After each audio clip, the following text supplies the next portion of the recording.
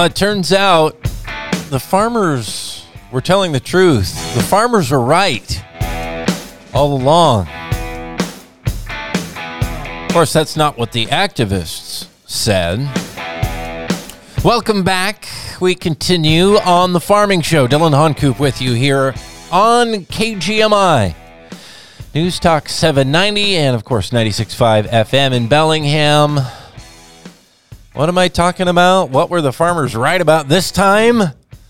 Well, here's how it goes, and there's a bit of history here. Activists have been saying, labor activists, community-to-community development based in Bellingham, as well as others, of course, and then they created their own union with one farm contract at Sakuma Brothers Farms after that whole hoo-ha down there that really, spread a lot of misinformation. We've talked about it before here on the program. They have been saying that, and by the way, the name of their union, FUJ, Familias Unidas por la Justicia, along with community-to-community development. Labor activists have been saying for a long time that there is no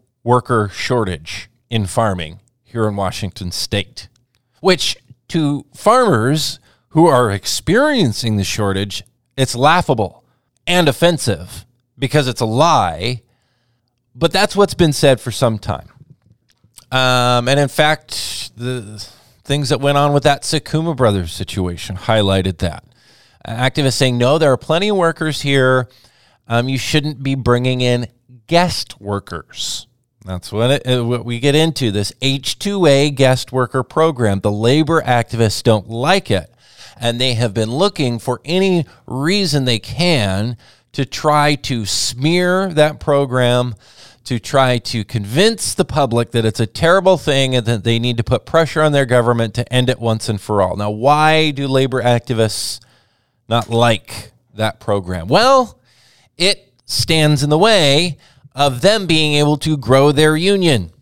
Again, we've talked about this multiple times here on the show, but that really is the truth, and it's highlighted again and again with stories like the one that we have this week from the Capitol Press. I'm going to bring this all together, but it's a little bit complicated. Glad you are here with us on the Farming Show. By the way, as complicated as it's going to be, I'm going to do my best to explain how this all ties together behind the scenes.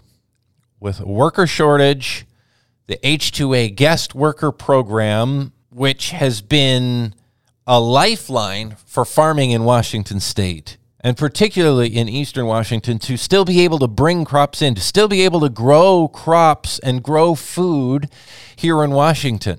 Without that, we'd be seeing even more farming, a lot more farming than we have been, and trust me, it's been happening anyway, but we'd be seeing a lot more farming leaving this state for other states maybe, but more than likely for other countries, overseas, grow our food elsewhere where they don't have the environmental, the animal welfare, the worker protections that we have here, as good or better than anywhere in the world. Pay that's, exponentially higher than many other places that are growing the food that ends up getting imported when these kinds of farms leave Washington State or leave the U.S. So H-2A guest worker program has been a lifeline for that. It provides access for farmers to a legal workforce. If you're passionate about immigration issues, you should be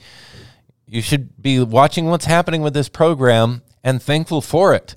And it's provided not just a lifeline for farmers, it's provided a lifeline for folks in other countries, not just Mexico. A lot of folks on H-2A visas come here from Mexico, but many other countries as well provide, these are the other places where companies may outsource the growing of our food to, where they can pay, literally, we're hearing wages $15 a day, $11 a day. I've heard in some cases $9 a day, not an hour, a day, that workers make in these countries. That's poverty.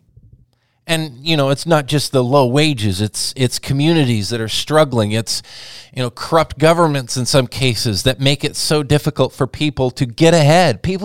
Good people who want to work hard, have the dignity of being rewarded for their hard work. They just don't have those opportunities until they connect with a program like the H-2A guest worker program. And they're pumped about it. The stories I hear from folks who go to these countries to say, hey, we've got jobs, sign up. People come in droves. Like, hey, I can go work for a harvest and then bring money back home to my family. Do I wish that money was staying here with domestic workers? Yes. But if that's not going to happen, I'd much rather still keep the food production here and have those wages go back to folks who deserve it because they work hard, they want to get ahead, and it's changing. This program is changing families, entire communities, generations of people who are able to get ahead and find more opportunity because of what they can do with this H-2A program. Okay, so that's what's going on with the H-2A program. Labor activists don't like it. Stands in the way of them unionizing folks, and they have smeared the program saying it's indentured servitude or, darn near slavery. They've said that, people in the program feel stuck, like they don't have any other options, that they're treated poorly. And they've tried to say that farmers are using this program as an easy way out, a cheap way out, which again, it's also, as much as them denying that there is a worker shortage, which is demonstrably false, it's also laughable and offensive to farmers that they're suggesting that they're using the H-2A guest worker program instead because it's a way to save money. Are you kidding me? The program is highly regulated. Farmers who use it have to follow regulations far above and beyond, the already good regulations that we have in this state and country to protect workers. They have to pay them above and beyond even minimum wage. The federal government sets a minimum wage for this program, which is quite a bit higher and has been growing like crazy, above certainly federal minimum wage, and even here in Washington State, well above our state's minimum wage, which is the highest in the country. So here you have people making life-changing money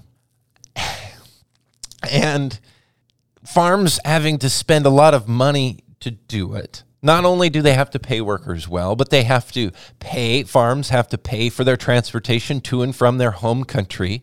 They have to provide them government-approved housing. Not just any old housing will work. The federal government has very high standards for the housing. They have to build that and provide that to these workers free of charge, and a lot of other things. Access to medical care, transportation when they're here for their stay while they're working. This is all good stuff, but it's not cheap, again, for the farmers. Again, the activists not telling the truth, saying, well, farmers are doing this to get by on the cheap, and they're not hiring domestic workers who live here in the United States. So that brings us to today's article. I told you this is a little complicated, and I apologize for it, but this is important to understand what's really happening in our food system.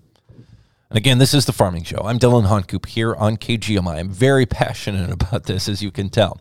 The headline, talk about burying the lead. The headline in the Capital Press this week: Washington, the state, Washington can't find any U.S. workers for H-2A farm jobs. What? Okay, what are they talking about here, and why is this even important?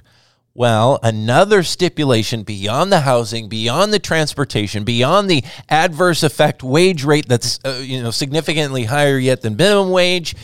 The government requires farms to search as far and wide as possible beyond just their nearby neighborhoods, multi-state searches for anybody in the U.S. who could fill these jobs before they bring in guest workers from other countries. Because the idea is, and it makes sense, that farms would hire people here in the U.S. before they go use this guest worker program. Again, the accusation of the activists saying, well, farmers are just ignoring the domestic workers and they're hiring out of country workers through this guest worker program to get, work done on the cheap. It couldn't be further from the truth, but still they have been ranting this mantra for years now. So here's the bottom line. The Washington Employment Security Department was tasked with, because of political pressure on this program, and folks like Rosalinda Guillen of Community to Community Development, who, not exactly sure what her personal motives are, but she has been demonstrated time and again to have a very hard time with the truth. That's a nice way of saying she's been misleading people for a long time. She plays fast and loose with her own set of facts. She is deeply connected to folks high up in Washington state government within the Jay Inslee administration. And because of that political pressure she and others have placed on them, there's been all kinds of stuff going on. We've talked a lot, of course, about the minimum wage issue and the exemption there, or lack thereof now. Other oversight, the COVID stuff, the whole bunk bed fiasco where these activists were, trying to get a political win and forcing workers to lose out on access to safe housing because of some ridiculous demands that the activists had. They've been involved in, all kinds of stuff, strikes around the state, stopping work during harvest, things like that. And the pressure that they put on the State Employment Security Department was to say, well, you and the farmers are not doing a good enough job making sure that there are no domestic workers available. Again, back to their, whether it's their belief or if they know better to know that it's a bunch of baloney, either way, their whole mantra about, well, farms are overlooking domestic workers to get, and I'm using air quotes here, cheap foreign workers via the guest worker program, which is totally not true at all. Again, not cheap.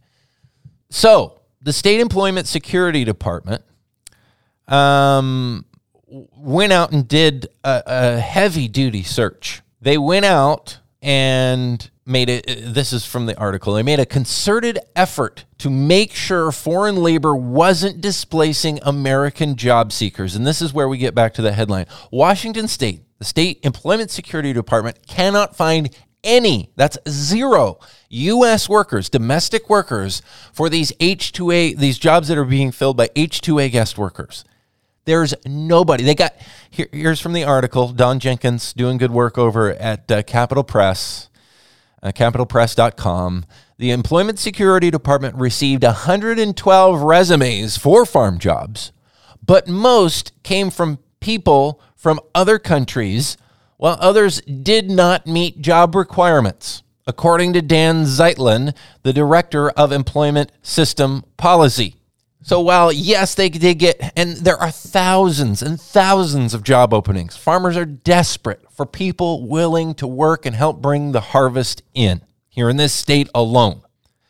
112 is a minuscule number to begin with, and then zero of those 112 were actually qualified to work on farms for the jobs available here in Washington State. There is a worker shortage here in Washington State, period. No question about it. And not only is there a worker shortage, but it is severe. And, activists' activities notwithstanding, just the pressure of this and so many other things is pushing farming out of Washington State. It's that bad. Yet at the same time that it's that bad, again, we have these activists lying, saying that a worker shortage doesn't exist. And these evil farmers are just trying to stick it to the domestic workers and get quote unquote cheap workers from other countries.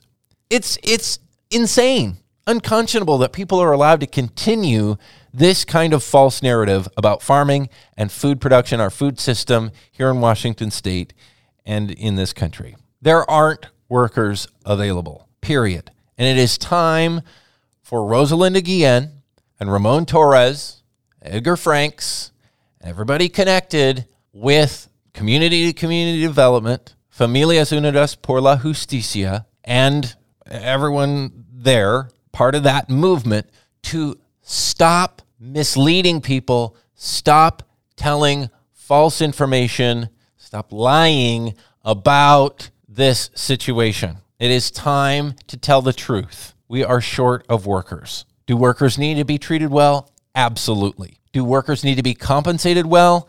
Absolutely. And in fact, this climate is a positive one for workers because they have more power now probably than ever to demand more pay, better treatment, whatever the case might be, to say, nope, I'm going down the road to a different farm. See ya. Of course, they'd say, well, you can't do that in the H-2A program. Then why are people begging for those jobs? Why? If it was so bad, would people be begging for that? And why then, I want to turn this around, why then do folks like Community to Community Development and Familias Unidas por la Justicia want to deny people in other countries who want to work hard and have the dignity of supporting their family with their labor and their work? Why do they want to deny them these opportunities? The only answer I can arrive at here, and I would be more than happy for them to come out and prove me wrong, is that it's about their bottom line. Their group, their activist group, their union organizing activities are jeopardized by this program. They don't like that. Again, I hope it's not true, but it's the only answer I can see. And so far, from everything that has gone on, it has been verified to be true by things going on out there, that the actions and words that they are putting out there. It's really sad, because they claim to be about these other folks and about their dignity and respect and all these terms that they use, living wage, yet they're the folks standing in the way of it. They're the ones not telling the truth. They're harming workers and taking opportunities away from workers to have dignity and work and good wages, opportunity in life by trying to block all of this. They're harming the farming community, and by doing that, they're harming you, the food consumer. At least I'm assuming you're a food consumer, because pretty much everyone I know that's alive eats food. And we want that food to be produced here, where it's safe, where it's healthy, where it's close to home, where it has a small carbon footprint, you name it. Yet it's this kind of activity that's pushing that food production, the growing of food, farther and farther away from home. If you embrace eat local, you need to embrace what it takes to produce food here in the Pacific Northwest, here in Washington State. Okay, there's my soapbox. And that's what's so shocking about this story from Capital Press. Again, this week, they couldn't find anyone to fill these farm jobs. That's just how bad the worker shortage is. Don't let anyone convince you otherwise with a baloney story. Thanks for being with us here on The Farming Show, here on KGMI. I'm Dylan Honcoop.